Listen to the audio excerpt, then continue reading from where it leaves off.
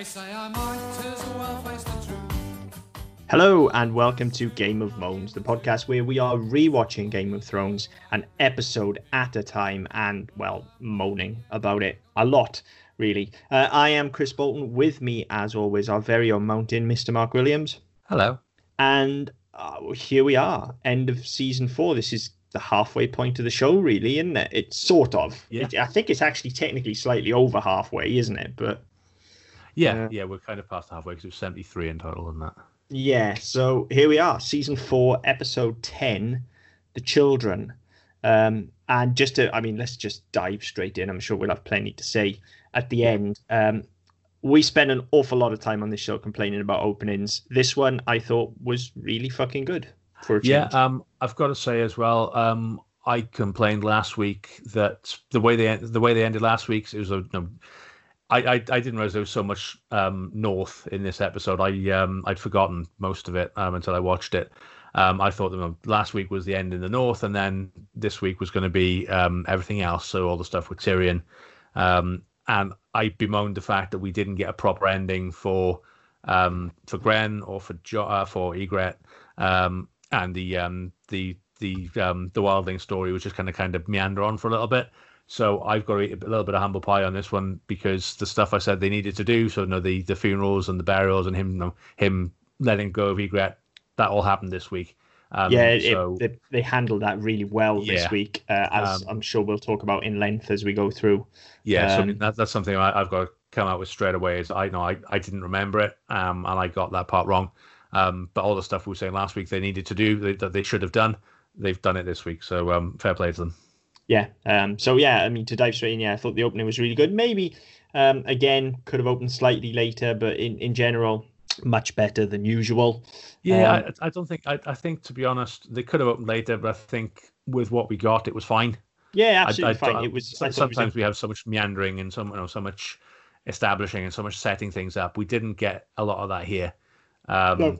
It took us from where we ended last week. It just took us straight through, so I was quite happy with that. Yeah, it was good. Then we get this scene with Jon and Mance talking of Ygritte, and it's great. Straight away, she hasn't been cast aside.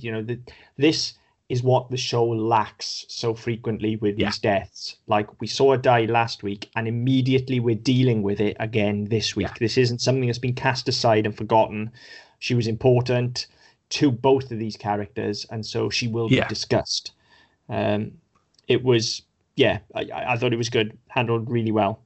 And we had, I thought, one of the best lines, not just this season, I think in the show, just in terms of the writing, not in terms of it being showy or anything like that, but there is a beautiful line in the scene where they're talking about all the people that they've lost, and there's an exchange where Mance is talking to Jon, and he says, he was the last of his line, he was a king, and Jon says, Gren came from a farm.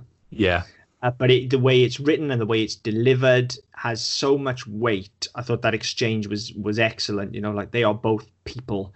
Doesn't matter whether you're a king or not. This is the cost of war. People are dead.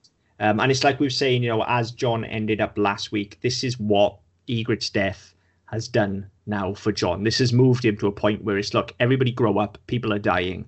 It's not about your war. It's not about who's in charge. People are fucking dying. Yeah. So I thought that exchange was excellent. I thought it was very well written and very, very well delivered. Yeah. Really good. And then of course Mance has to test Jon, which again is good. It's showing us the effect of Ygritte's death. Where is Jon now? This is clearly a different Jon to the Jon that met Mance last time. Yeah. I thought all of that scene was top notch. And did, accomplished a lot of what needed to be accomplished to move Jon on as a character and to help us deal with Ygritte's death. We will see more of it later on. But this initial scene between them, I thought was excellent for both characters. In fact, Mance gets his point across as well of that actually, look, this isn't about killing crows. This is about if we stay here, we're dead. We're just asking for you to let us live, basically. Well, that's right. And I think that it's, for both characters, it's a rare open exchange where there are no agendas. There's nobody playing any games. It's we need to pass. We just want to pass through. We just want to get the other side of the wall so we can hide behind it like you, because we know what's coming. Winter is coming. And from Jon's perspective, when you get the raiders coming in a minute, he says, "Is this you?" And he says, "No, you already know. We haven't got the men." And no, they're both being brutally honest with each other. It's like, at this point, nobody gives a fuck anymore, because, as you said, it's not about the war anymore. It's just about survival. And Jon's there, and Jon could have quite easily not made it to that tent. He could quite easily have been beheaded as soon as he set foot in their camp. And I think he knows that, and that's a price he's willing to, he's potentially willing to pay, because he wants them to recognize that, I say, it's not about the war. People are dying, as you said. And he says, look, you've just pointed out, we've got 50 men. We can't attack you. We haven't got the numbers. We haven't got the advantage. There would be no benefit to it. When we were behind our wall, we could have just picked you off, which is what we were doing. And it puts them both in a position where they're both wrong-footed. Neither of them know what's going on. But they're willing to put that aside and effectively stand together, because if one of them's going to die, they're both going to die. And they're both kind of willing to accept that. Yeah, great performances, great writing, great scene. And then Stannis has got to show up waving his big old fucking Stannis dick around and just being an utter prick to everyone for no reason whatsoever. There is no good reason for him to be a complete prick here. No, and I don't know, as you see it occasionally, I think it's more, it's a persona that he doesn't know how to turn off. Yeah. Because you see him a lot of the time when he's in close quarters with Davos, with Melisandre, with his wife, whose name I can't remember. When you see him in these small scenes, yes, okay, he's slightly brittle, he's slightly acerbic, and he does tend to snap, but he's not a complete cunt all the time. Whereas as soon as he's got an audience, I'm a king, I've got to play the king, so I'm going to treat everyone like they're garbage because I'm the king and I'm above everybody else. And he immediately changes so that he talks to people like he's always talking down to them, because they're not. He's just reminding them that he may not be the actual king, but as far as he's concerned, he's the true king because he has a blood claim and all the rest of it. And it's annoying because I think there's a lot of work that could be done with Stannis, and it tends to be overlooked, because anytime you see him, he's either plotting something, in which case he's relying on other people to tell him what to do, or he's acting up and generally being a bit of a bellend. Yeah, which is what is happening here. And it's really annoying. And the bellend. It's really annoying because there's the shot where you first see him. So you have these really nice, sort of high, wide shots of the formations of the riders coming in, all the attack shots and all the rest. That's all really good. And then you get this lovely hero shot with him and Davos riding through the smoke. It works really well. And then he opens his fucking mouth. Yeah. And he's just an utter prick for no reason. I don't know really what he's even planning to gain here. Just being an utter dick. Ruins the scene, if I'm being perfectly honest. Yeah, and I queried this when I first watched it. Right, he has set sail from Dragonstone with all his troops and all the rest of it, and the Iron Bank's money, and he's landed north of the Wall. Why? There's nothing. Yeah. There's nothing up there. No, that's what I'm saying. There's no reason for him to be here. But even if he went right, okay, well, I'll go north, but I'll come in south of the Wall because the Watch are going to be either sympathetic or they're not going to want to get involved. And then I move down to Winterfell and start making my way south. Why the fuck would you go north of the Wall? It's basically going to an unoccupied part of Scotland. It just doesn't make any fucking sense, does it? Yeah. And had it not been, I know he doesn't know, the timing would be incredibly coincidental and he wouldn't know this, but he turns up there and there's no wildling camp there. They've just had a battle with the bastards from the Wall with the wildlings, and they see another fucking army turning up. Yeah. That's not going to go well. No. So why? I just don't get that. There's no strategic reason for doing that. No, I can't. I do not understand why he's here. No, other than it converges two stories. Yeah, but he's about as welcome as a fart in a lift. Well, to be fair, he's like that the entire fucking show. And there are times when I don't mind him, but here he is about as welcome as a fart in a lift. We just don't need him. He ruins the entire fucking scene. But it is the last episode of a season, so we have to see where everybody is and what they're doing, because that's how Game of Thrones works. Yeah. So that's the only reason I can think for him being there. Likewise, we get this scene with the mountain next, which I love the ominous mood that is setting up. We've got kind of this mad doctor experimenting. Yeah, the whole essentially is what's going on. There's definitely a Frankenstein vibe going on. And I like all of the setup. Unfortunately, when the payoff comes, well, we'll talk about when the payoff comes. When the payoff comes, I'd forgotten about this. I've got to be honest. I remembered. I remembered the fight with Oberyn, and I remember him being badly injured. And then I kind of, because this is only one scene, and like I've talked before about how I watched up until this point, I must have glossed over it or forgotten about it or something, because I'd forgotten that he'd been stabbed with a poison-tipped spear. I'd forgotten this whole thing about Pycelle being ousted and Qyburn being brought in to save him, and the fucking giant Acme needle. I'd forgotten all of that. So when he then when we get the payoff for this, whenever it comes, I could not for the fucking life of me remember why he was like that. Yeah, it just completely passed me by, because it's done so quickly and so, I don't say innocuously, because it is a decent scene. It's just, it doesn't seem to fit, because it's rather pointless. We'll talk about it where it is. We'll talk about it when it pays off. I think the scene is great. Yeah, I agree. It doesn't necessarily fit, but again, end of season, so we have to see what everybody's doing. We'll talk about the payoff when we get there, probably next season, because I do have some issues, and they're with people that we don't normally have issue with, I think, over this one. So we'll talk about that when we get to it. But for now, I thought the scene was, it was good. It was ominous. Really good. We get a scene with Cersei and Tywin. I'm moving through this quite quickly because it's one of those episodes. It is one of those fucking schizophrenic. It moves all over the place. Yeah, because we have to spend 2 minutes with everybody to see where they're going to be for next season. Cersei and Tywin, again, fantastic scene. She is just magnificent in this scene. Yeah, I mean, I was looking forward to it. I remember this scene because, and it's one of the rare ones I remember where not a great deal happens, because actually Tywin loses. Yeah. Oh, and loses big style. Like she doesn't even give him chance.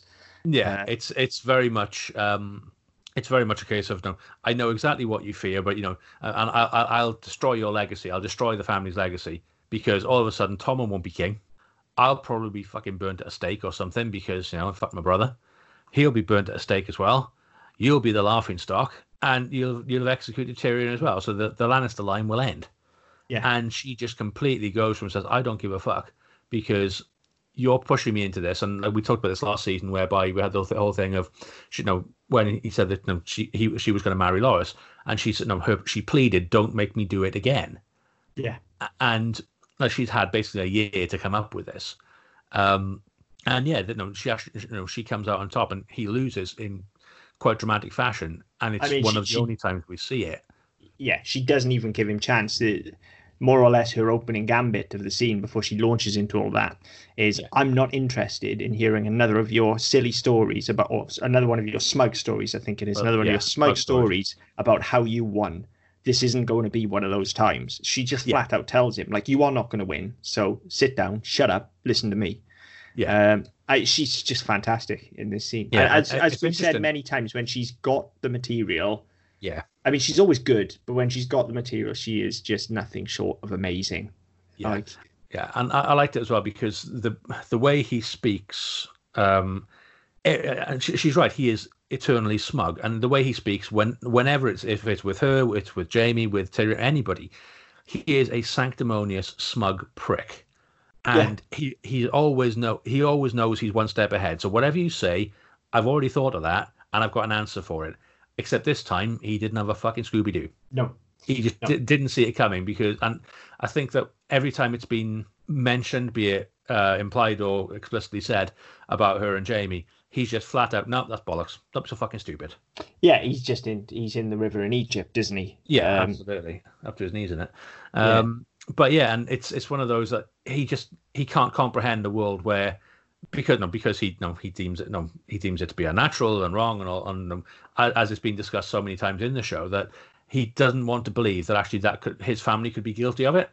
Other people, other people's families, but not the Lannisters, not my children. And it's just completely, and I don't think, and she calls him on it. It's never occurred to him that actually it might be true. Yeah, no, he hasn't allowed himself to think that thought. Yeah. He's just completely, well and truly, firmly in denial over the whole thing. He'll Yeah. just choose to ignore it until it goes away.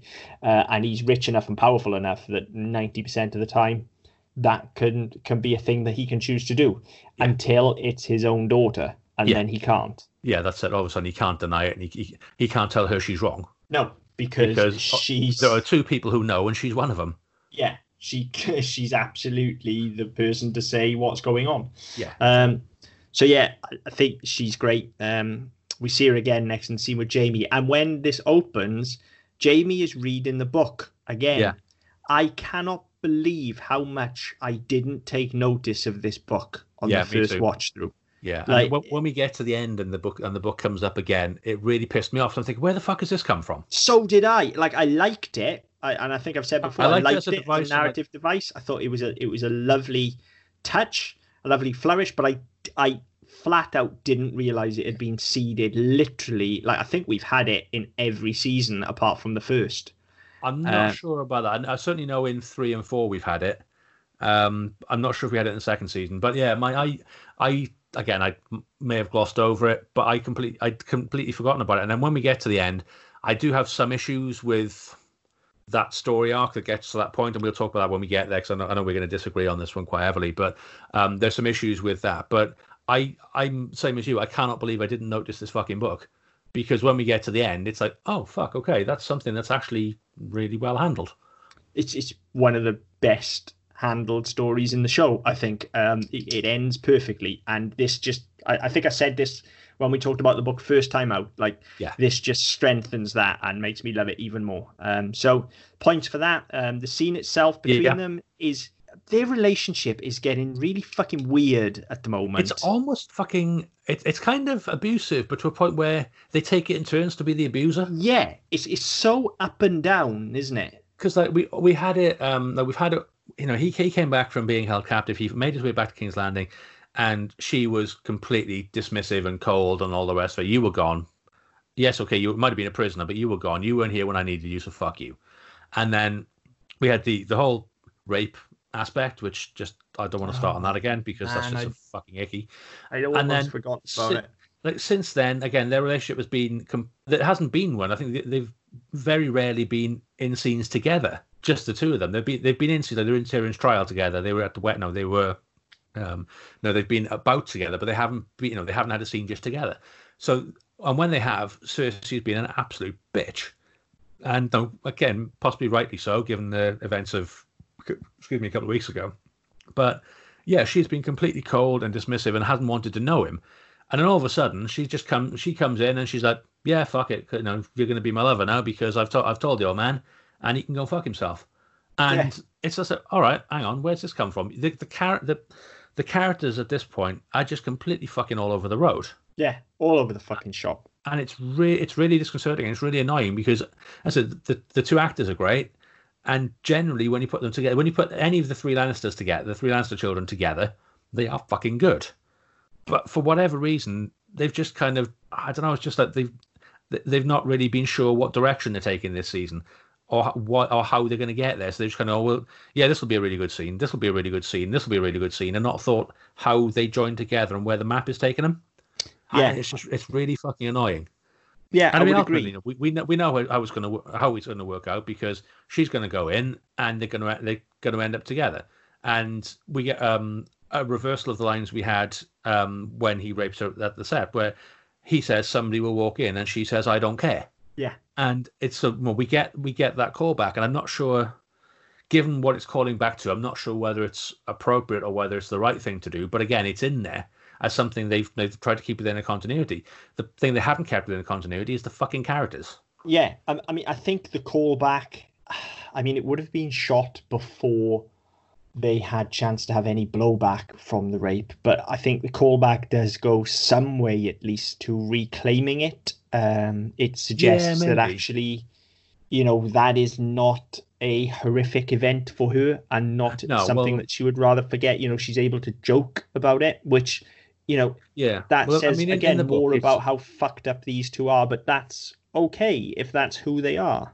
Yeah, I mean, in the book, well, I think we discussed it at the time that it starts off as him being effectively an aggressor, but she relents and it becomes consensual. Whereas that's not the way it's done it's not certainly not what's shown on the screen. And maybe that's that's how they tie it back. That this is how that callback does come from the book, but because it's an adaptation, we haven't had the same source, or we had the same source, we haven't had the extent of the same source. We don't know that. No. So again, I think it's kind of clumsy in that way. It is, but I do feel a little bit better about the rape, having seen that she can make fun of it, essentially. Yeah, that's a sentence you never want to hear yourself saying, I feel better about the rape. No, but then, you play the cards that you dealt, and this is what the Wonder Twins give us to deal with. So, make of that what you will. So moving on quickly from my feeling better about rape.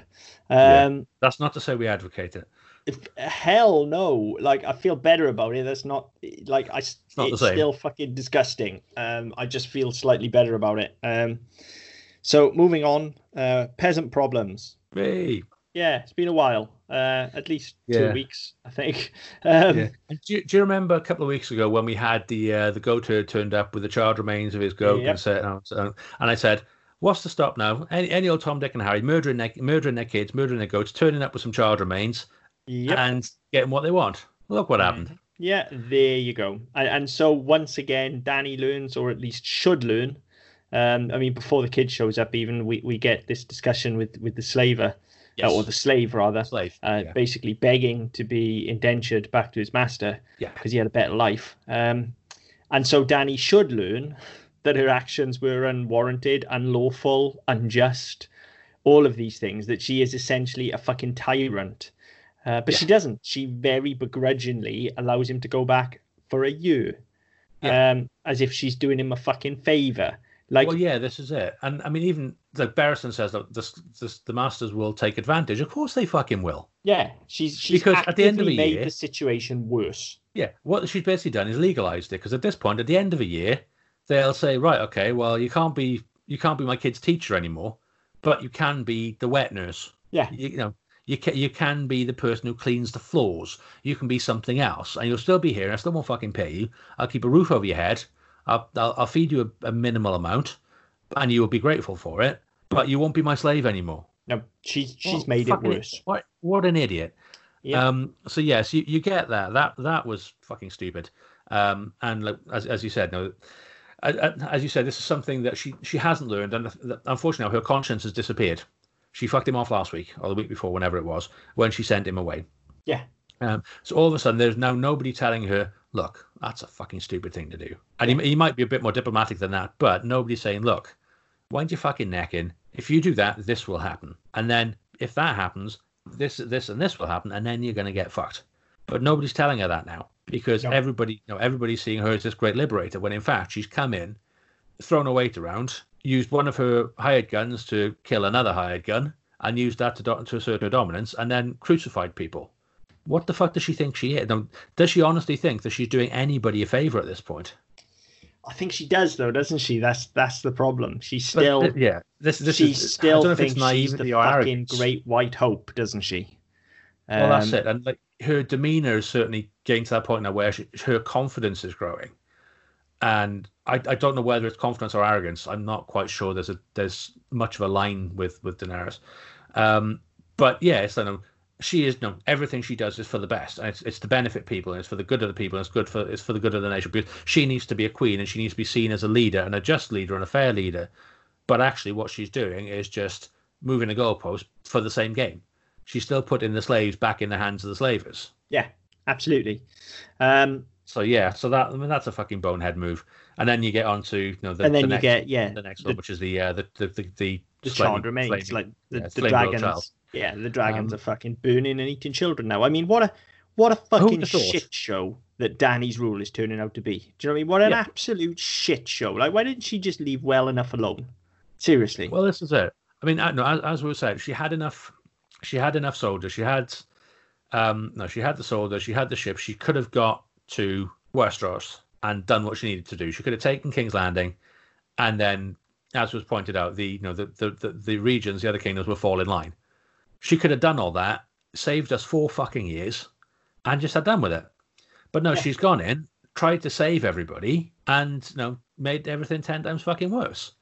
But my biggest problem with this whole sequence, right, in Meereen, is that she takes the dragons down into the catacombs. Where the fuck do they get these bastard huge chains? Well, I mean, she broke loads of chains, didn't she? So maybe she. But they weren't that big. I mean, the fucking irony of it as well. The breaker of chains all of a sudden is chaining her own fucking children up. Yeah, I like that as a move. I like that as well. I don't know if it's intentional or not. It's got to be. It's good. It's good. We talked about when they were flinging barrels of chains. Yeah. A couple of towards the end of last season, wasn't it? And how poor that was a use of symbolism. Like, it was so on the nose, whereas this is far more subtle. Like, if you want this, it's there. I really appreciate the irony of it. Yeah, I think I firmly believe this came from the book. It does see from some of the irony and some of the humor you get from things that I think are far too subtle for the Wonder Twins. I think Martin's got a very good handle on it, and this is one of those things I can all but guarantee is in the book, because it's so fucking loaded. But it's my internal logic thing, and it'll come up again way, way, way in the future when the dragons are bigger.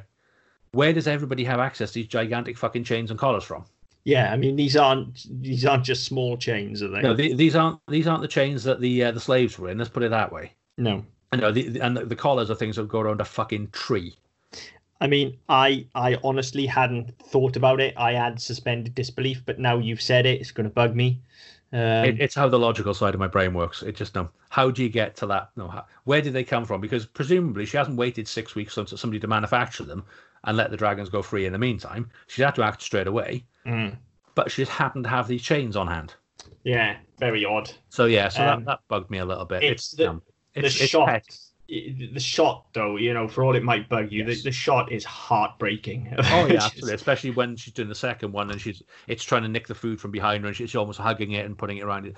Brilliant. And then the door just slowly closing in front of her and plunging them into darkness. It's fucking heartbreaking. The other thing that got me, that I really disliked about this, is I was watching this quite late on whatever night it was, and so I had my headphones on, quite loud. The fucking noise. The screech. Oh my God, it nearly killed me. I thought my ears were going to bleed. Yeah. It was fucking horrible. I mean, I've got it coming through an amp, and that's pretty nasty, but if it was over my ears, I can imagine that was piercing. Yeah, that was not pleasant. Yeah, but it's just a heartbreaking scene for all we've said about Daenerys and stuff. Like I really feel her pain in this scene. I think it's very, very well done.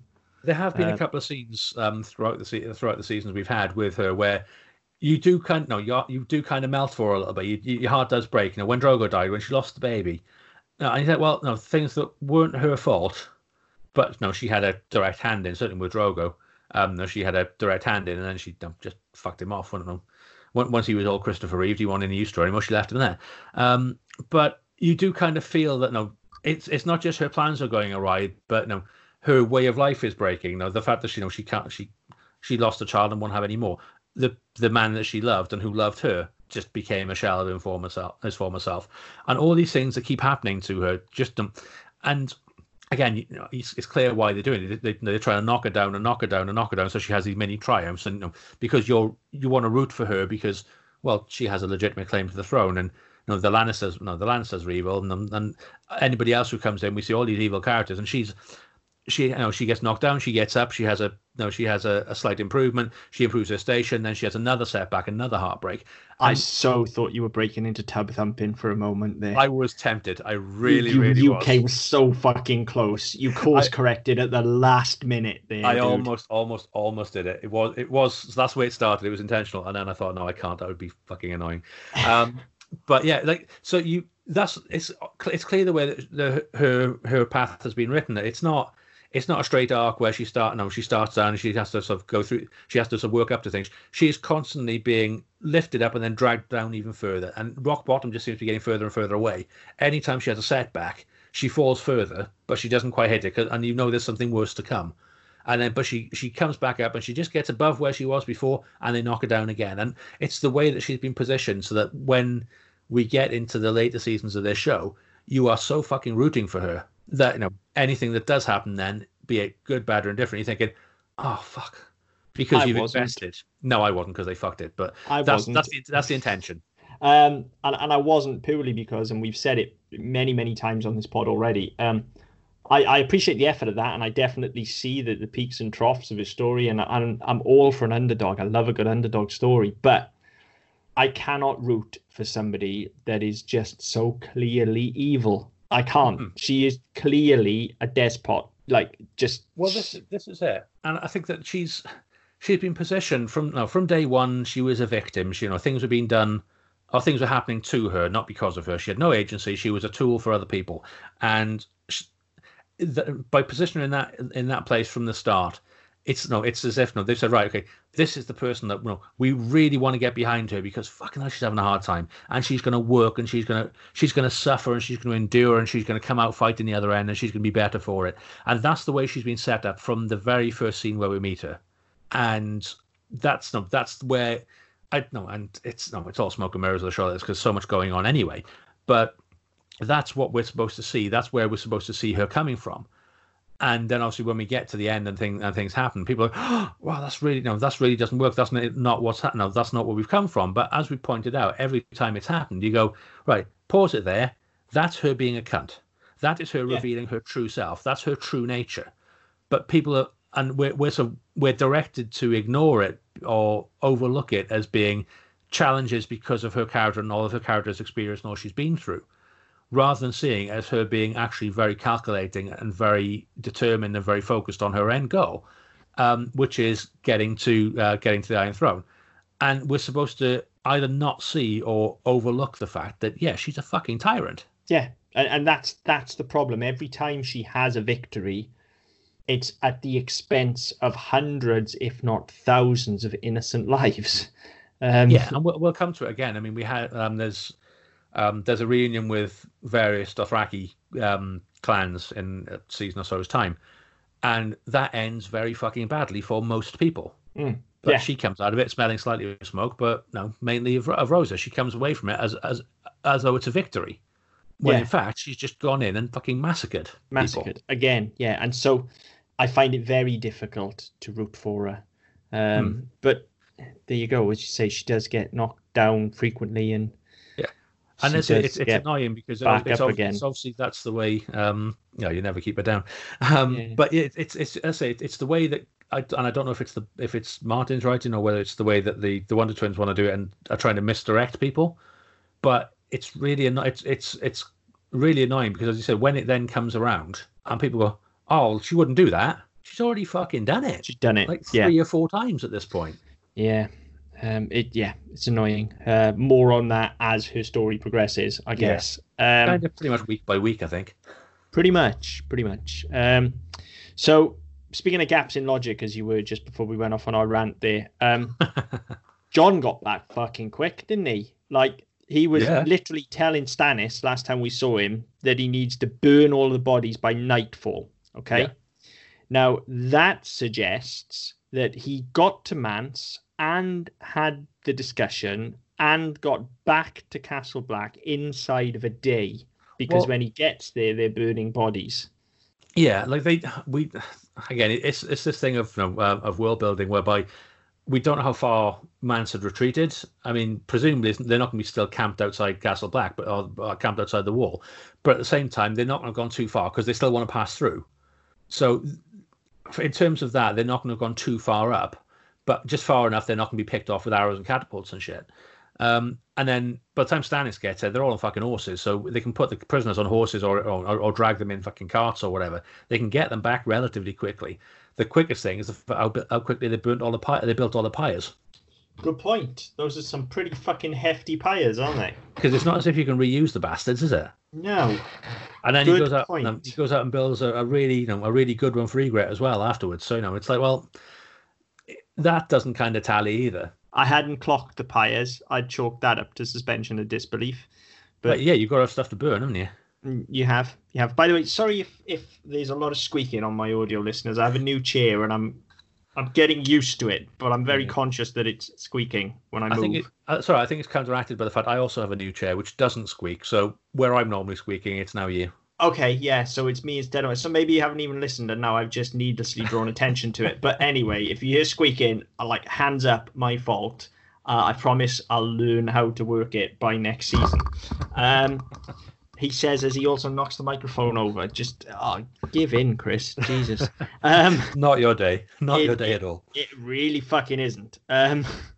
So... yeah, that gap in logic annoyed me slightly, but everything that happens when he is back at Castle Black is just fucking great. It's like I say, it's everything that we said we needed last week. You know, we get more talk of Ygritte with Tormund, and it's good between the, you know, again, the two of them are sharing a loss. This is a person that was in both of their lives, and she needs to be mourned.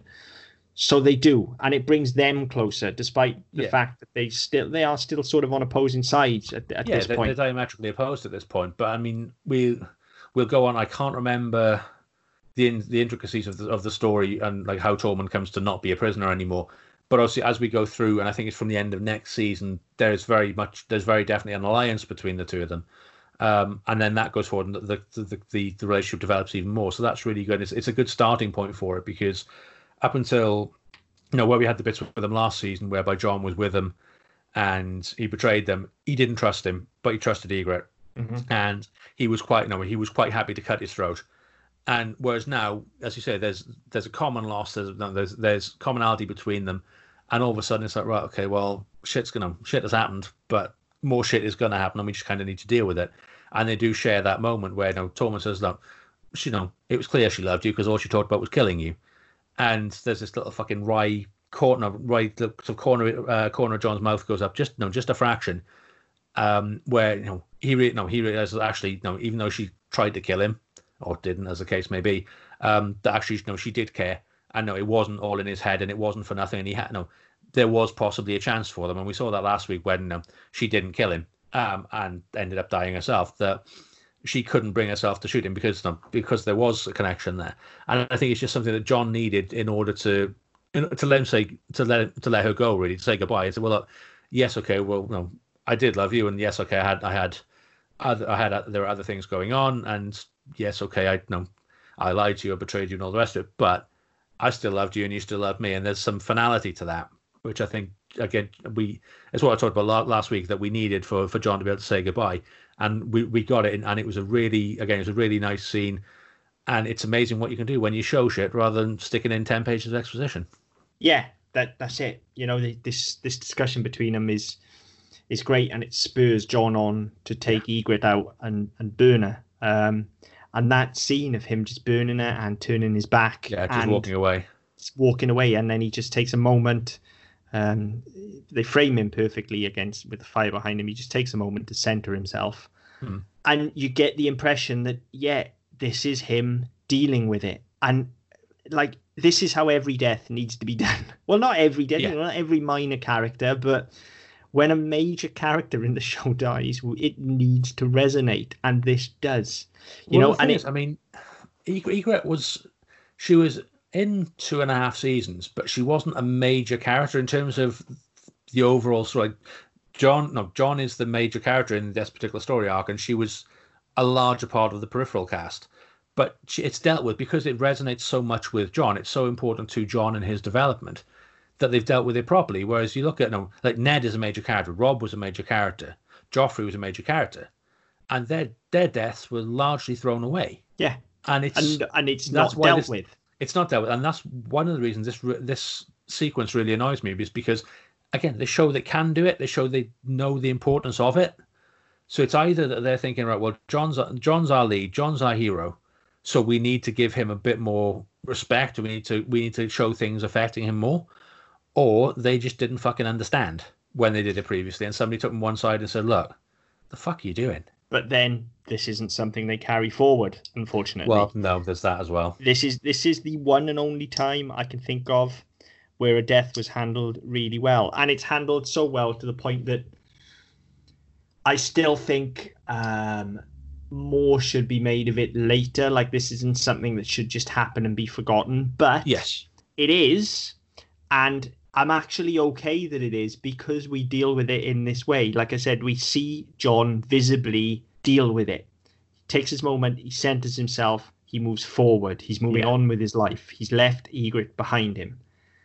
That is okay. I still think that this event should move him fundamentally and should be brought up later when he comes to make some decisions, and certainly when he comes to form new relationships. But the fact that this should break him effectively. Yes, it should. But the fact that he manages to move past this is only acceptable, and I'm only able to deal with that and move forward because of this stuff. It's so needed and it's so well done. So absolutely hats off to him. It is, as you say, though, all the more annoying when they show that they do understand and they can do it, but they just don't on a regular basis. Yeah. Hey ho. Moving on, the shot of the tree is absolutely stunning, despite the fact that it is clearly digital. Yes, and we've had it before. We had it in the in Crassus Keep, didn't we? Where he and Bran were sharing a fucking vision. So yeah, and it looks really good, but yeah, we've seen it before, so it's not the spectacle it should be because we've already seen it. And then digital, as I say. Yeah, and then we get this bit, and Jojen's barely on his feet, and I like this. I like the scene right up until the point, and I'm jumping ahead in the scene, and we'll come back through if we need to. But the things come up through the floor. It's really atmospheric. But then you've got Jojen lying on the floor, and you've got some fucking Chucky arm, which is barely moving. That. I fucking love that. Love it. It just looks so fucking cheap, though. Given terrible. It looks awful, and it's the sort of thing we've looked at films on Better Than Mario. Exactly the type of thing we'd see on Mario. I love it. It felt very Army of Darkness. It did, but it's so out of place. Is the problem? This whole sequence is out of place. But I absolutely fucking adore it. I'd forgotten about it until it started, and then I instantly remembered it because I loved it first time around, and I love it now. Like, skeletons are fucking awesome. Yes. Anytime skeletons are in anything, it's a good fucking time, right? Now, I was like, this scene started, the shot of the tree was great, and then they talk some bollocks, and I'm starting to get really bored because this storyline bores the piss out of me. And then all of a sudden, a fucking skeleton bursts out of the ground, and my face just lit up. Like, I fucking love me some skeletons. Like, I'm a fan of mine, but beyond that, I'm not really that bothered. All over it. I love it. Love it. I think the fight with them is excellent. I think they're really well designed. Some of them are clearly men in suits, but that's pretty common. Yeah. For when you see skeletons and stuff. Army of Darkness does that. Especially because you need to get them moving in a particular way as well. It's easier than animating. Fine. It's all good. And then, the arm stabbing Jojen is hilarious. I've even written it in notes. The arm stabbing Jojen, lol.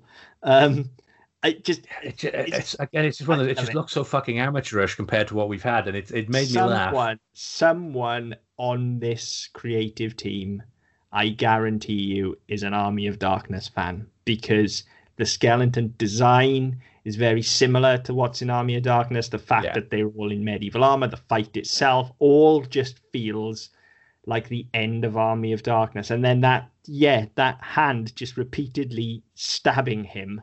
It's just classic Raimi. It's just bloody and gory as hell and absolutely hilarious.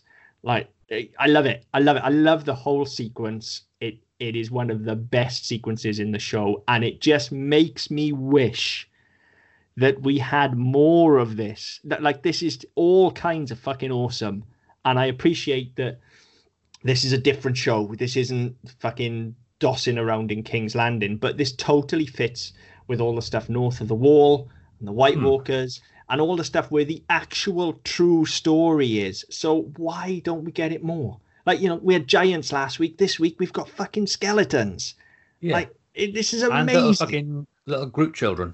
Yeah, this is absolutely amazing. And all of a sudden, the production design and the creature design, they get to cut loose with this stuff.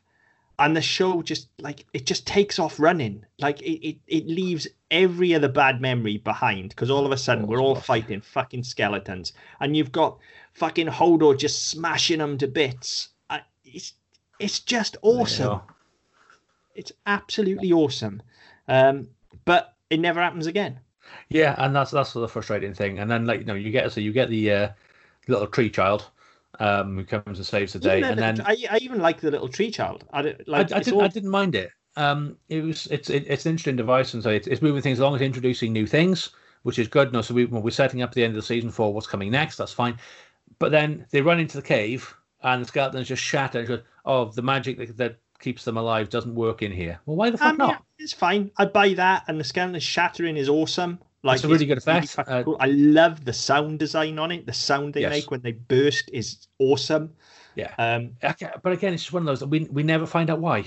No. It's fine. I'll go with it because this is the only time we really see this. If it happened more, then then you question. I'd want to know. But I just loved everything. It's like the best sequence in the season. I think. I'd bear in mind I loved last week's episode, but it didn't have fucking skeletons, did it? Like, at no point did the Night's Watch fight skeletons last week.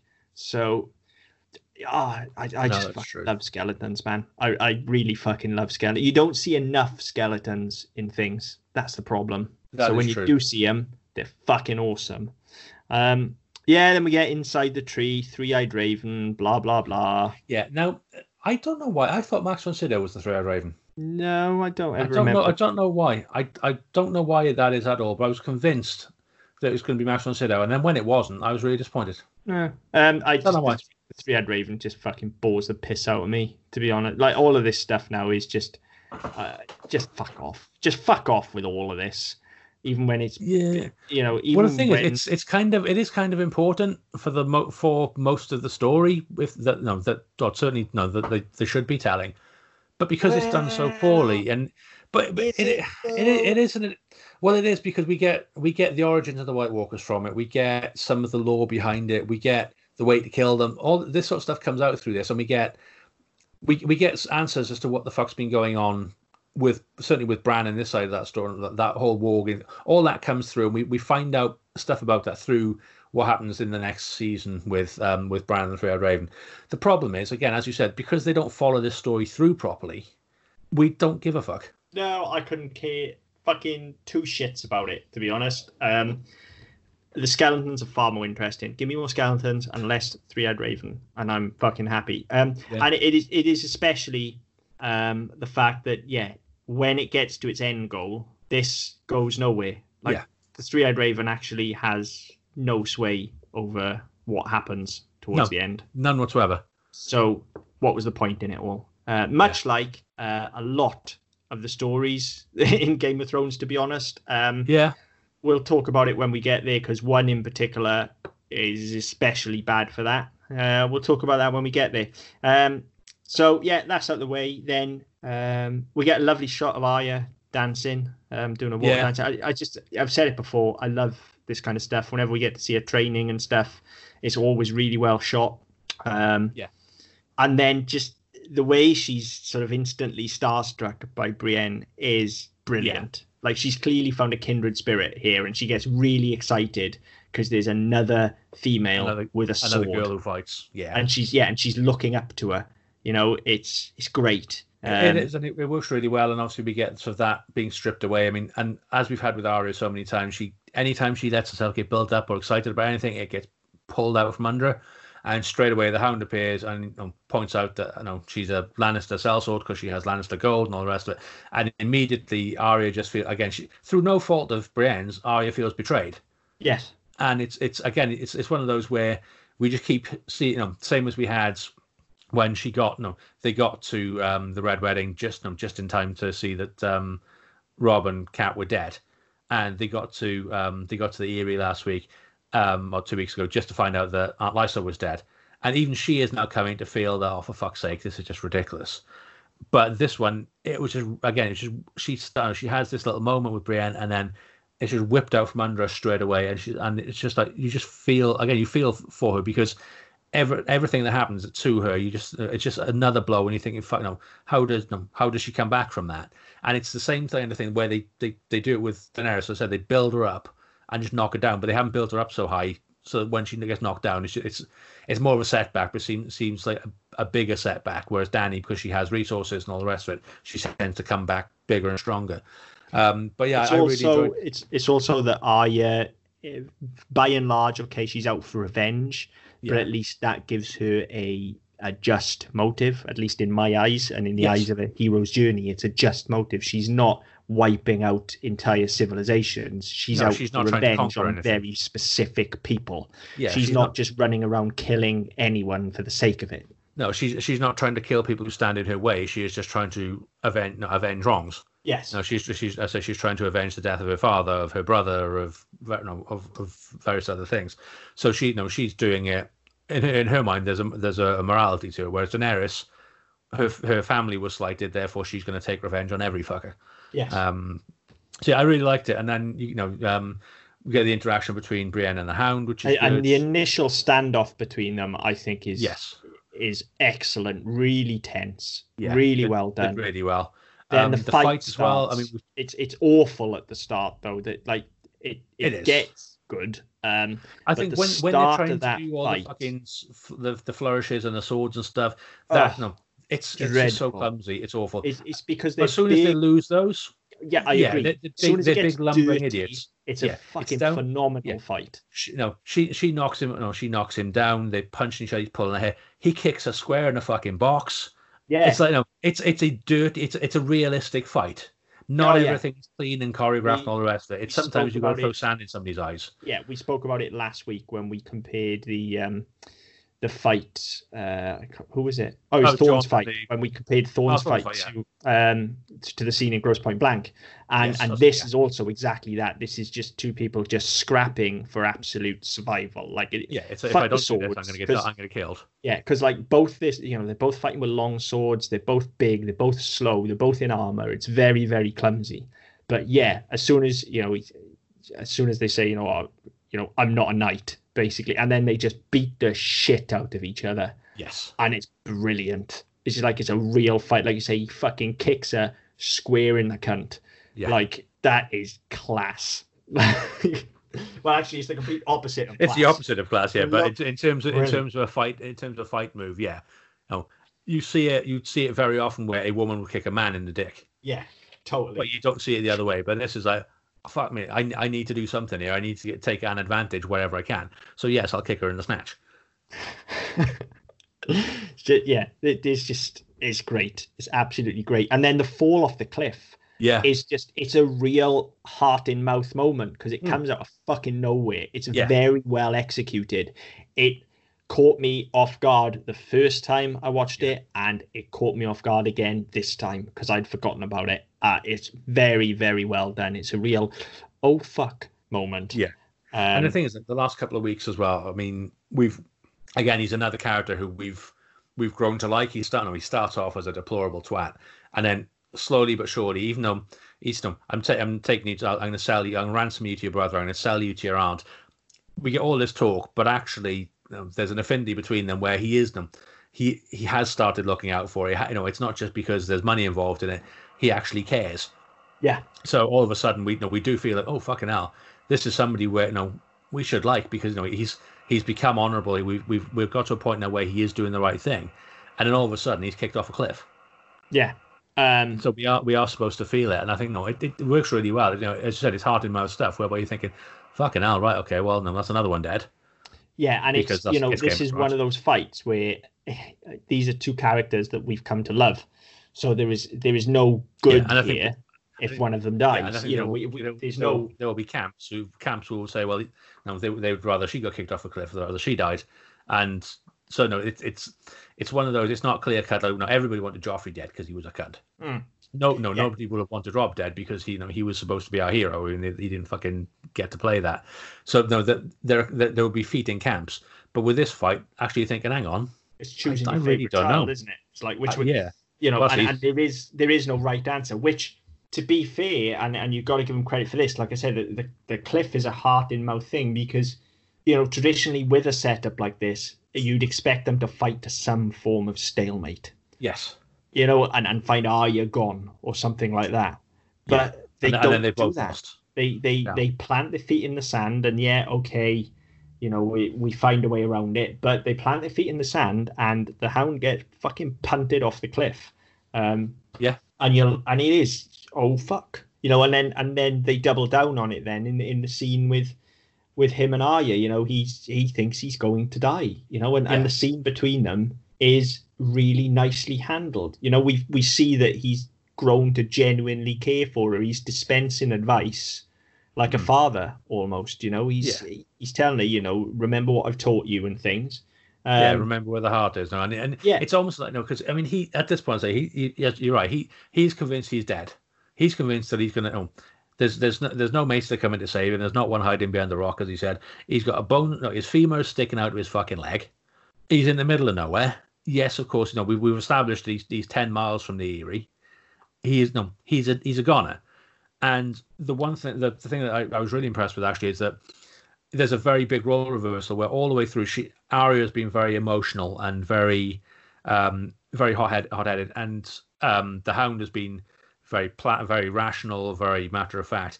And there's a huge reversal here whereby he's pleading with her. He's saying anything he can to make her angry so she will kill him, because he would rather get stabbed through the neck or stabbed in the heart and die than just bleed out sitting on a rock. Yeah. And she is completely detached. She just sits there staring and then ignores every fucking word he says, does exactly what he did to somebody a couple of weeks ago, where he just he's not in a position to stop her, so she just takes the fucking coin purse and walks off, leaving him screaming. It's so well handled. Yeah, it shows so much of how far she's come. It's a nice callback, as you say, to a couple of weeks ago, and it rounds that arc off. Like she could kill him. His name is on the list. Yeah, but through everything, as he's saying, you know, essentially, remember what I've taught you, go for the heart and things like that. She is showing him that she is capable in doing this. You know, she is, if you like, giving him reassurance here. Like, I know I've got this. And then she gets what she wants by walking away and leaving him, which is arguably worse than actually killing him. So she gets to both be compassionate to him in a way, and also get what she wants by leaving him to die. As far as she's concerned, they are done. And should he survive this, and should they cross paths again, she's kind of done. She's left him for dead, so they can move past this. Yeah. And Maisie Williams just plays it perfectly, as you say. She plays it almost robotic. Yeah. And it's kind of the Batman conundrum, isn't it? Like, she can't kill him. Yeah. But she doesn't have to save him either. Yes, right? Exactly. She can just rob him blind and leave him be. Yeah. And that's what she does. And you know, in his heart of hearts, he appreciates that. You know, there's a part of him that as she's walking away is thinking, yeah, well done. Yeah, she could have easily killed me there. Yeah. And he's thinking, yeah, well done. Instead, she robbed me blind and she's left me for dead. I totally would have done the same thing. Yeah, she's picked up everything I've done to other people. She's taken it on board. Exactly. So it's a great end to their little arc. Really, really well done. Yeah. So up until this point, even the stuff with Daenerys and the dragons and stuff as well, everything's been pretty good, I think. Yeah. So strap yourself in. Yeah. Let's finish the episode as we've... Here we fucking go. Now, first of all, Jaime saving Tyrion, I like. Another big step forward for his character, and something that feels true to character. So and it's something that's been seeded all the way through, ever since the first season, that Jaime has always got his back. He's always looking out for him. Yeah, so I'm all good with that. But then every single decision that Tyrion makes throughout this last scene is completely at odds with his character, and completely at odds with the Tyrion that has been built up over the last 4 years. First and foremost, why the fuck does he turn back? Yeah, no reason just whatsoever. Ended it. No way would he turn back. He is too fucking smart. Yeah, because he by turning back, he's going to know that he's going into a fight. He wouldn't do it. He's too smart. He would walk away from it because he would think, right, okay, if I go back, I'm going to get fucking executed because I'm not a fighter. I'm not strong. I'm not fast. I'm not good with a sword. I'm going to get caught. I'm going to get executed. I'm going to go up these stairs, knock the door, and fuck the fuck off. He would play the long game. Yeah, and as he does in every other confrontation, with the exception of Blackwater, because he had no choice. And even then, you can argue he played the long game by getting all the fucking... the wildfire. The wildfire. Right. So it is not in his nature to run headfirst into battle, and won't be throughout the rest of the show either. In fact, he will positively advise against it on several occasions. He has in the last 4 seasons, and he will in the next 4. And this is the thing, and I can't get my head around this. I can't get my head around why he would turn around, because I say he knows he will go back to die. Now, if he's resigned himself to dying, then why the fuck bother escaping in the first place? Just a way to be executed. If you're planning on escaping because you've been set out, why would you put that in jeopardy and put Jaime and anybody else who's involved? They've said Varys is involved at this point as well, haven't they? So why would you put those people in danger by going into a situation where you can't win? Yeah, it just doesn't make any right. So first and foremost, everything that comes after this is all wrong to me anyway, because he should never have turned back in the first place. No, okay, he should never have been there. He should have been straight out the fucking door. So that's bad. Shay sleeping with Tywin and calling him her lion, therefore suggesting that she was playing Tyrion all along, is utter bullshit and seems to have come out of fucking nowhere. I had a problem with it a couple of weeks ago in the trial. I've got even more of a problem with it now because their relationship was definitely played as being real.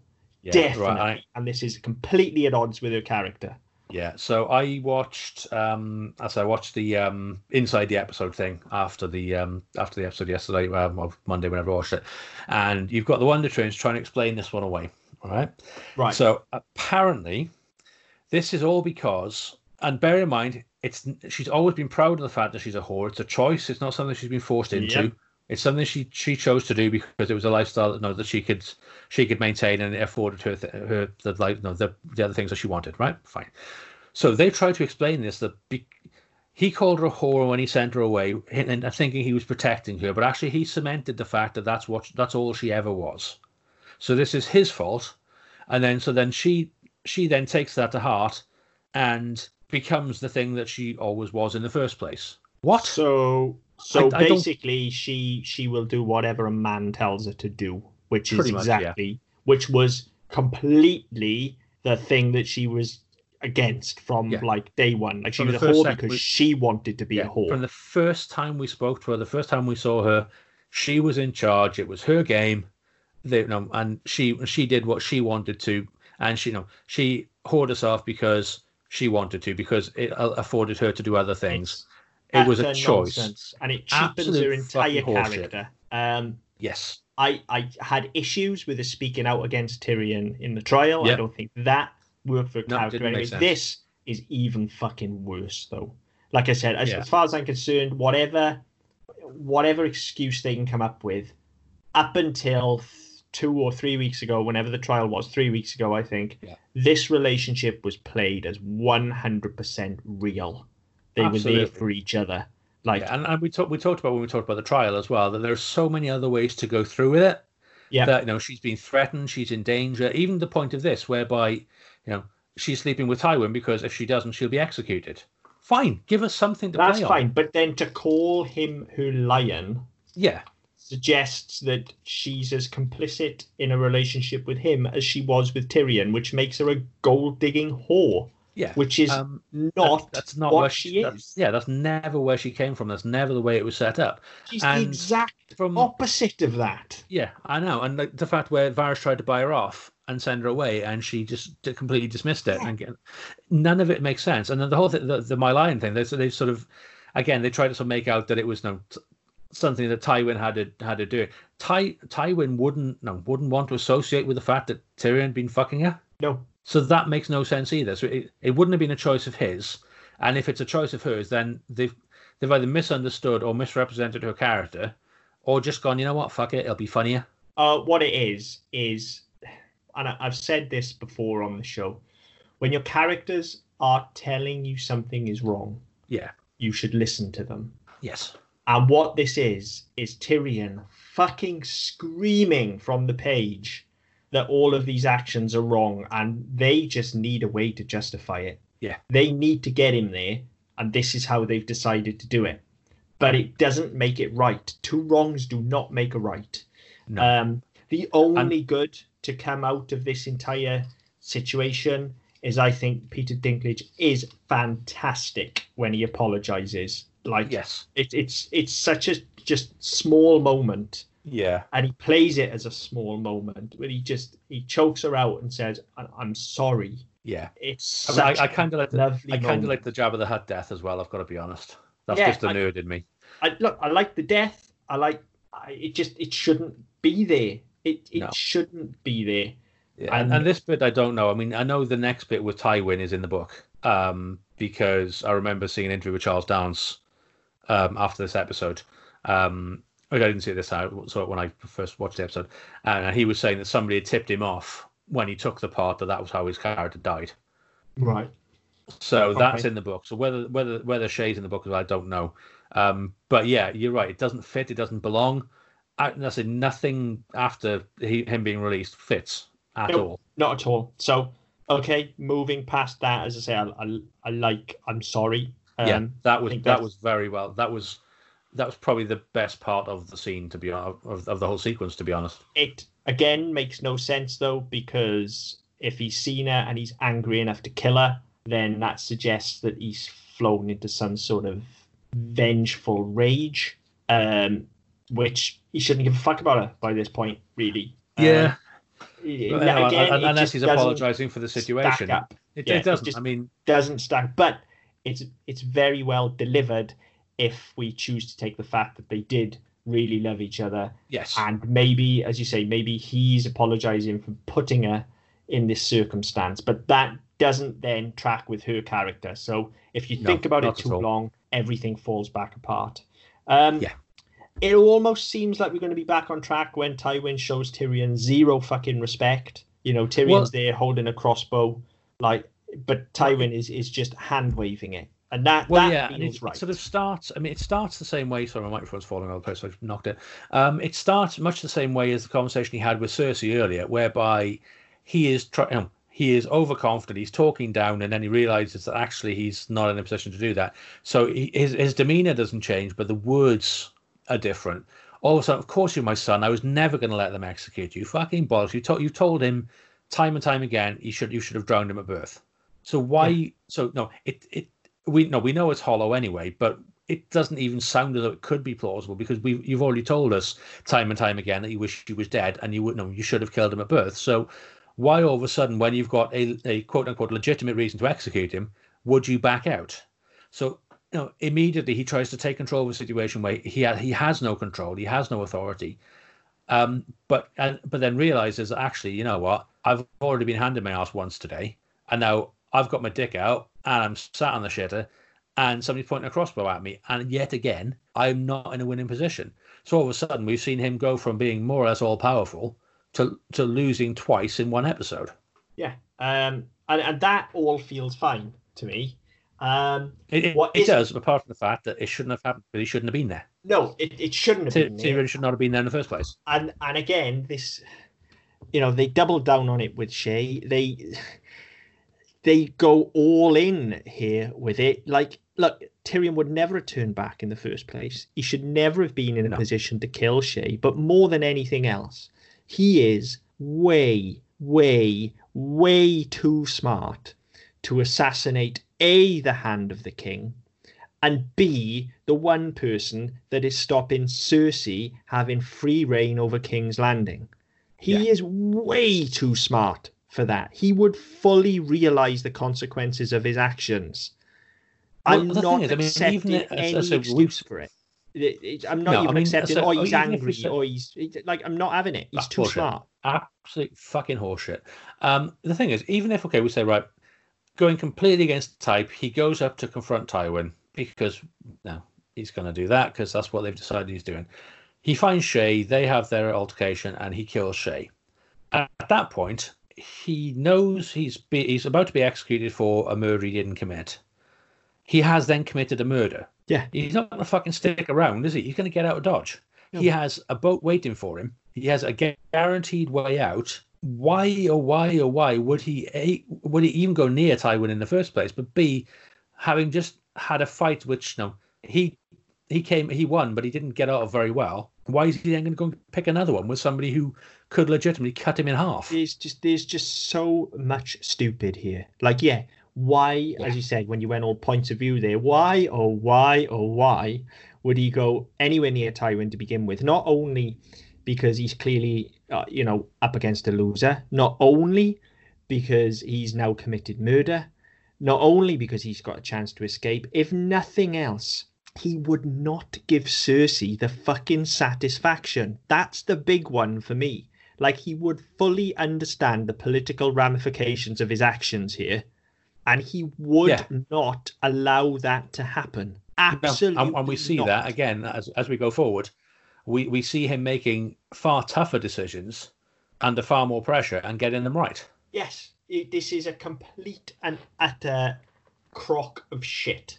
This is just nonsense. And mind you, I don't necessarily hate the fact that he gets to kill Tywin. I think that feels good for his character. But the situation here is not right. It's just simply not. It's so out of character for him that it happens in this way. And if you absolutely had to have it happen here, if Tyrion had to kill Tywin, which, as I say, feels relatively right, I could go with that.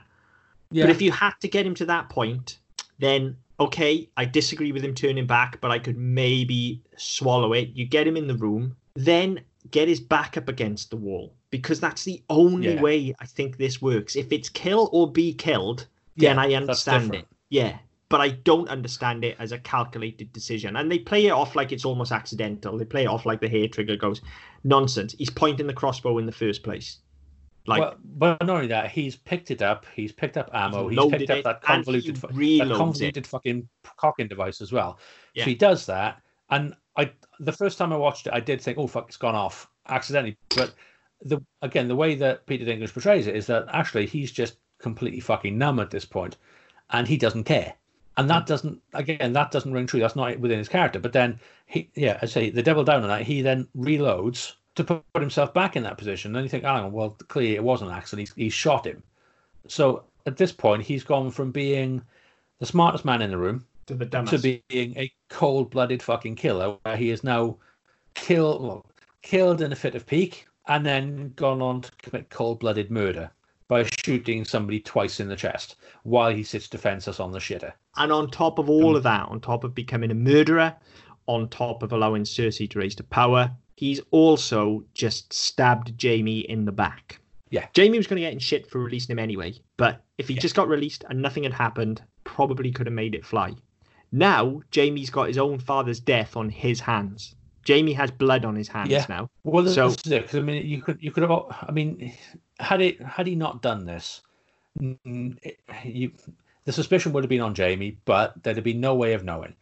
No. In this instance, now Jaime has this on his conscience, so his behavior will change. Yes. Varys has now fucking disappeared. So all of a sudden, you've got two people who were quite clearly fucking involved. Yep.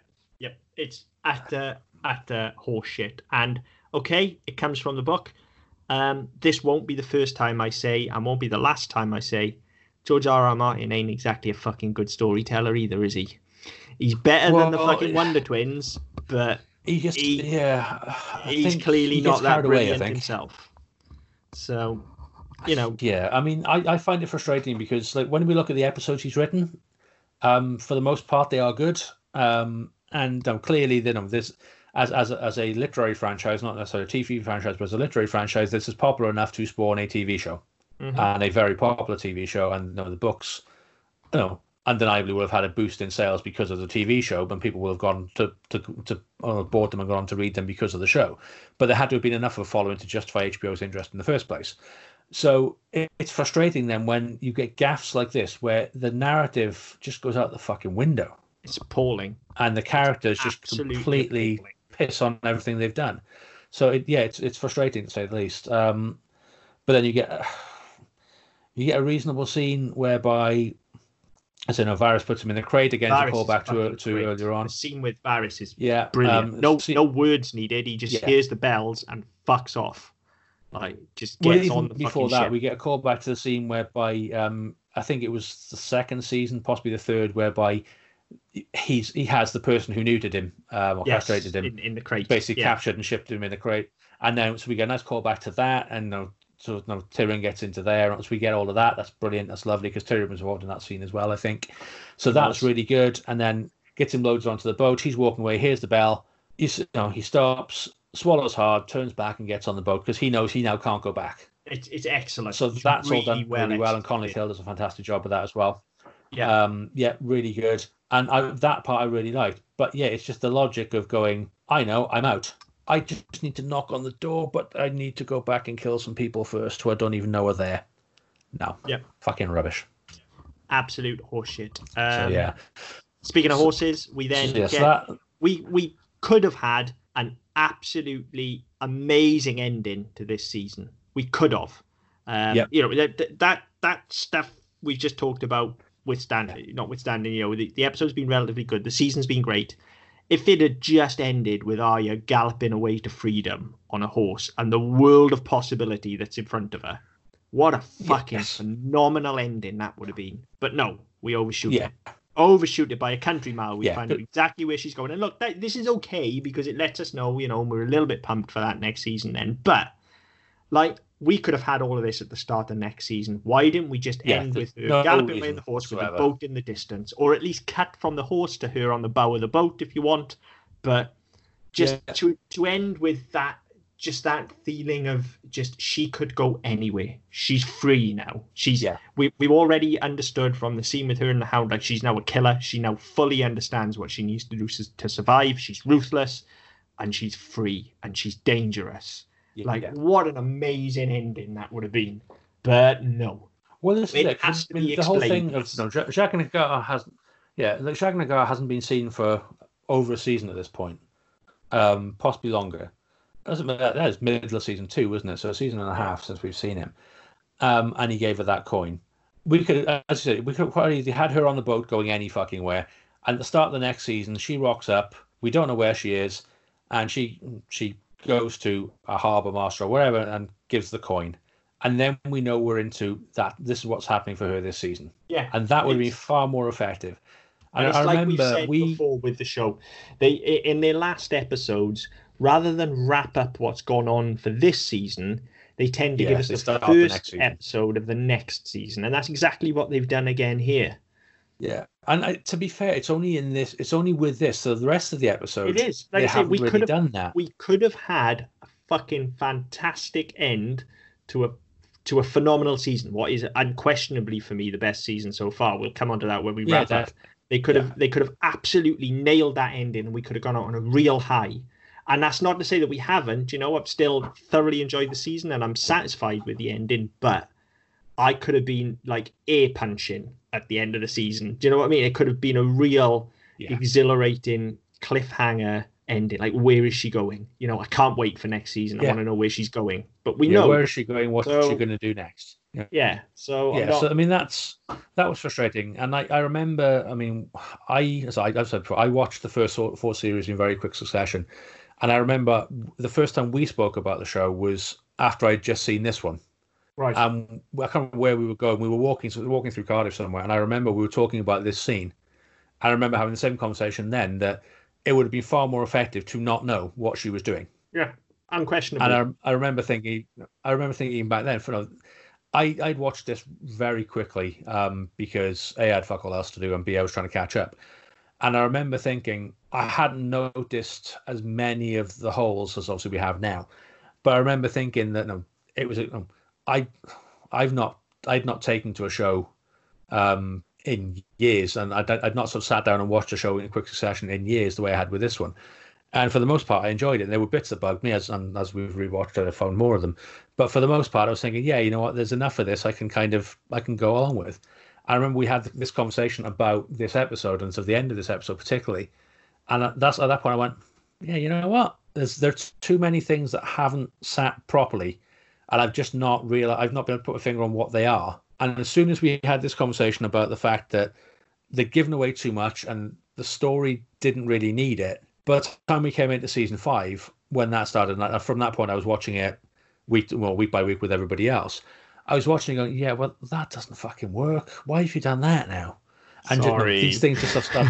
No, it's fine, and it's one of those that it's the sort of thing that, I mean, if you watch it properly, you notice it more when you're sort of binging it, especially when you're binging it and doing a million other things at the same time, and not really taking everything in. It's quite easy to overlook bits.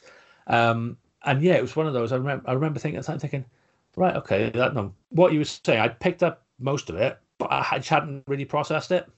And it's just one of those. I went, you know what? That's not right. That wouldn't have happened. Tyrion wouldn't have done that.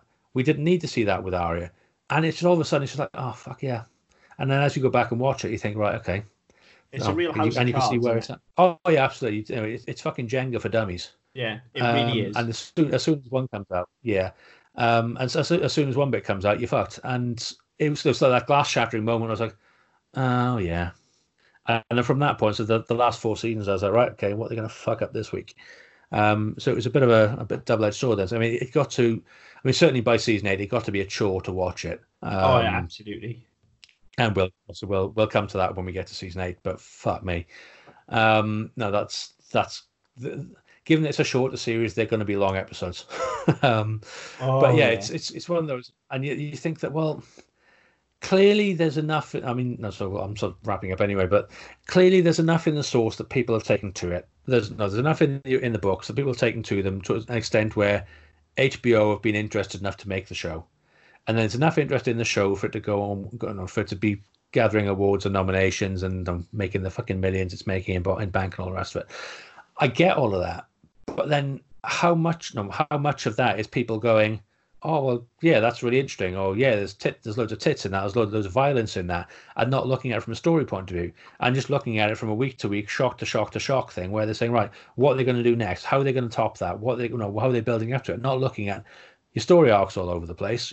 Your characters don't make any fucking sense because they don't know themselves, and then you completely you don't stick the landing of any season. There's a lot of that. A lot is hand waved for this show, but look, people enjoy it, and I'm not going to take a shit on anyone else's enjoyment. Like, if people like it, great, bully for them. Yeah, you do right. you like whatever you like. I, as I've said many times, and in fact the whole genesis behind this podcast, I have a real love-hate relationship with this show, because I feel at times like it's absolutely head and shoulders above anything else currently on TV, or at the time it was anyway. But then for every moment like that, there are these just absolute, just facepalm moments, like the stuff with Tyrion, or like overshooting the ending here, where I can't look past it. There's too many of them. And look, no show is perfect. Not even my beloved Buffy. No show is perfect, okay? Everything has its moments. You know, when you're telling long form stories, you are going to drop the ball now and again. Hell, when you're telling short form stories, you're going to drop the ball. Like, that's just, nobody's perfect, okay? And making this shit is hard, as we always say, and the fact that anything ever gets made is an absolute triumph. But when you repeatedly drop the fucking ball and then try and pick it up again and fumble and kick it to the other end of the field, as they do on fucking regular occasion here, it just really starts to annoy you. And yeah, as you say, there is something that gets under your skin a little bit then when you start hearing, like, for instance, when we look at the court scene and you get Emmy nominations off the back of it, when we're here going, yeah, but he's pitching to the fucking, like, unquestionably Peter Dinklage deserves an Emmy nomination for this show, but not for that fucking episode. Like, pick a good one. Pick even the performance from this episode. I'm sorry, just pick the fucking story about his cousin. Like, you don't pick that one where he's pitching for the stalls. Like, what is wrong with people? But like I said, it's, we're the assholes. Let's make no bones about this. People enjoy it, and absolutely, more power to them. I can't, unfortunately. Having said all of that, this episode wasn't all that bad. Save for the shit with Tyrion. And it's a typical. Finish it 5 minutes early, and it's fine. Yeah, and it's a typical season ender. We do the fucking round robin thing. We spend a little bit of time with all of our key characters, see where they are. All great as hits, But although bizarrely, we did leave 2 key characters out. We didn't see Sansa in this one, and we didn't see Ramsay in this one.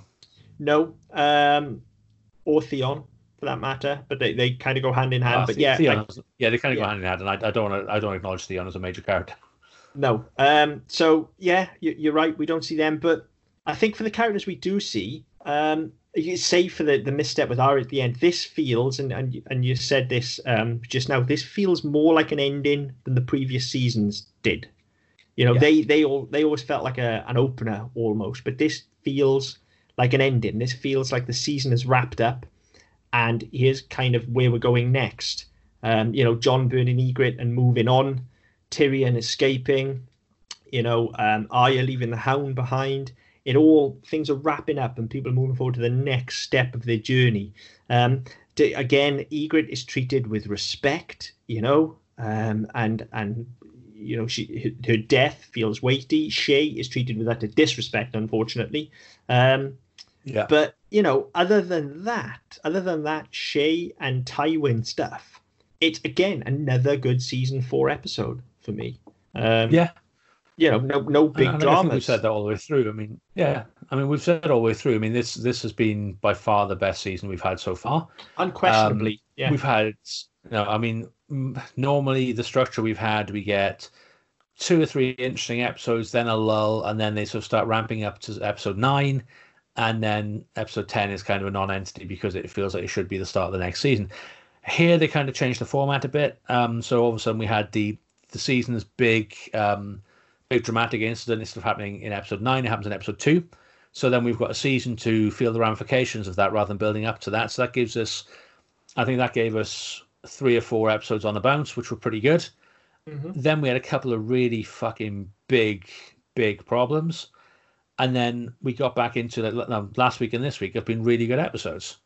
So, I mean, it's kind of taking a different form, and they've restructured the episodes so that there's a set piece to most episodes that you get half, maybe 2/3, even 3/4 of an episode goes by everywhere else, and then you get the end is all in one place. It's all one storyline. It's all one sequence, and that worked for the most part. It worked really well. Again, a couple of missteps towards the middle of the season, but generally we've had a good, solid season whereby you know what you're getting, but it's been good enough on drama. It's been good enough on suspense.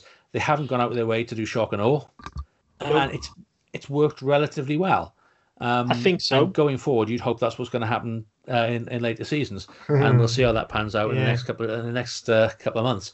But it's certainly been the best season we've had so far, and I think that, as you said, apart from the last maybe 5 minutes, this episode was probably one of the best of the season. Oh yeah, it's very, very good, and I think all in all, save for one bad episode, there's one consciously bad episode, I think, being the trial. Save for the one bad episode, there's a couple of small missteps here and there, and then there's just the whole Oberyn catastrophe.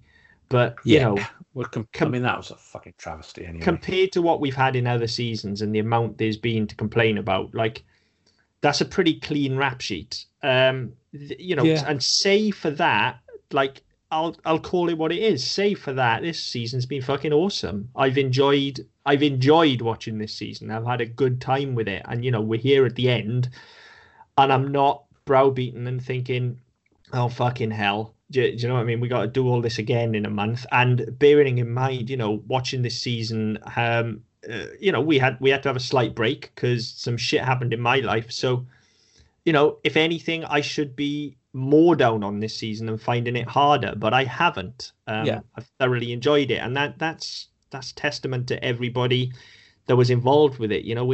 It has been an awesome season. I mean, look, we had fucking giants and skeletons. Like, it's great. It is definitely the best season we've had yet. We've had that. We've had new strands of story introduced. We've had characters who've actually evolved and been allowed to evolve. We haven't sort of had one step forward, 6 steps back.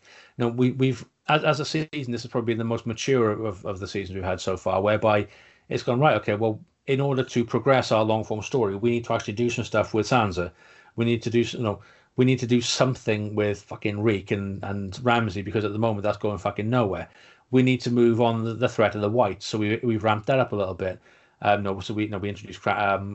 introduced the Whites again. We've had the Night King. We've gotten to the Three-Eyed Raven. We now know something that's going on there. We've seen threats north of the wall. We've seen something come together with all of a sudden, this. Yes, okay, Joffrey's dead and Rob's dead. There's still people vying for the throne, so that's been brought back around and brought back into the fore. And so there's so much that they've come back on and go, right, these things we've overlooked for the first 3 seasons, we now need to start on again and really push at them. And they started pulling at those threads quite nicely. And I think as much as we complain about the Wonder Twins, and yes, there are some really fucking bonehead moves that we've seen and we pointed out, they've matured and they've evolved in the way that they're trying to tell this story as well. I'm not saying that they're perfect and they're getting it all right, but there are far more hits than there are misses in this season compared to season 2, for example, which I didn't think we were going to make it to the end of season 2. No, it was. Other seasons have been difficult, and this one hasn't. It for the large part, because the decisions that have been made have not been quite so fucking bonkers and quite so out of character, save for the few that we've mentioned. It's kind of washed over us a bit more, I think. And I think so. We got to the end of the season feeling a lot more energized than we have in previous seasons. Were it not for the politics of scheduling, for you to peek behind the curtains, listeners, we were actually considering going straight through to season 5 after finishing this, but our schedules won't quite allow that to happen. So we are going to have our traditional break. But, normally we get to episode 10 of a season and we need that fucking break because this show, it does take it out of us. It's hard. Yeah, and I mean, just beating on this thing every week. Yeah, I mean, we had a break in the middle. As I said, life kind of got in the way of it, and we had a 2-3 week break. Uh-huh. Even though this season has taken us 13 weeks to get through, it feels like a very quick season. It does. It's gone far too quick. I can't believe we're here already. And we're still happy. I'm happy about that, but part of me is also feeling quite sad because things can alter. This is our second watch through, and maybe I'll like some of the other seasons more than I remember, but sadly memory is telling me that this is the peak. We are at the peak of the mountain here. It only gets worse and worse and worse and worse.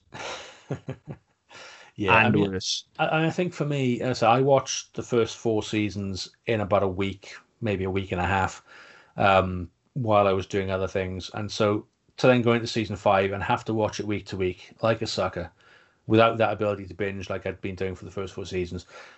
For me, it went downhill because I couldn't be fucking bothered to wait a week to watch the next episode and then wait a year for the next season.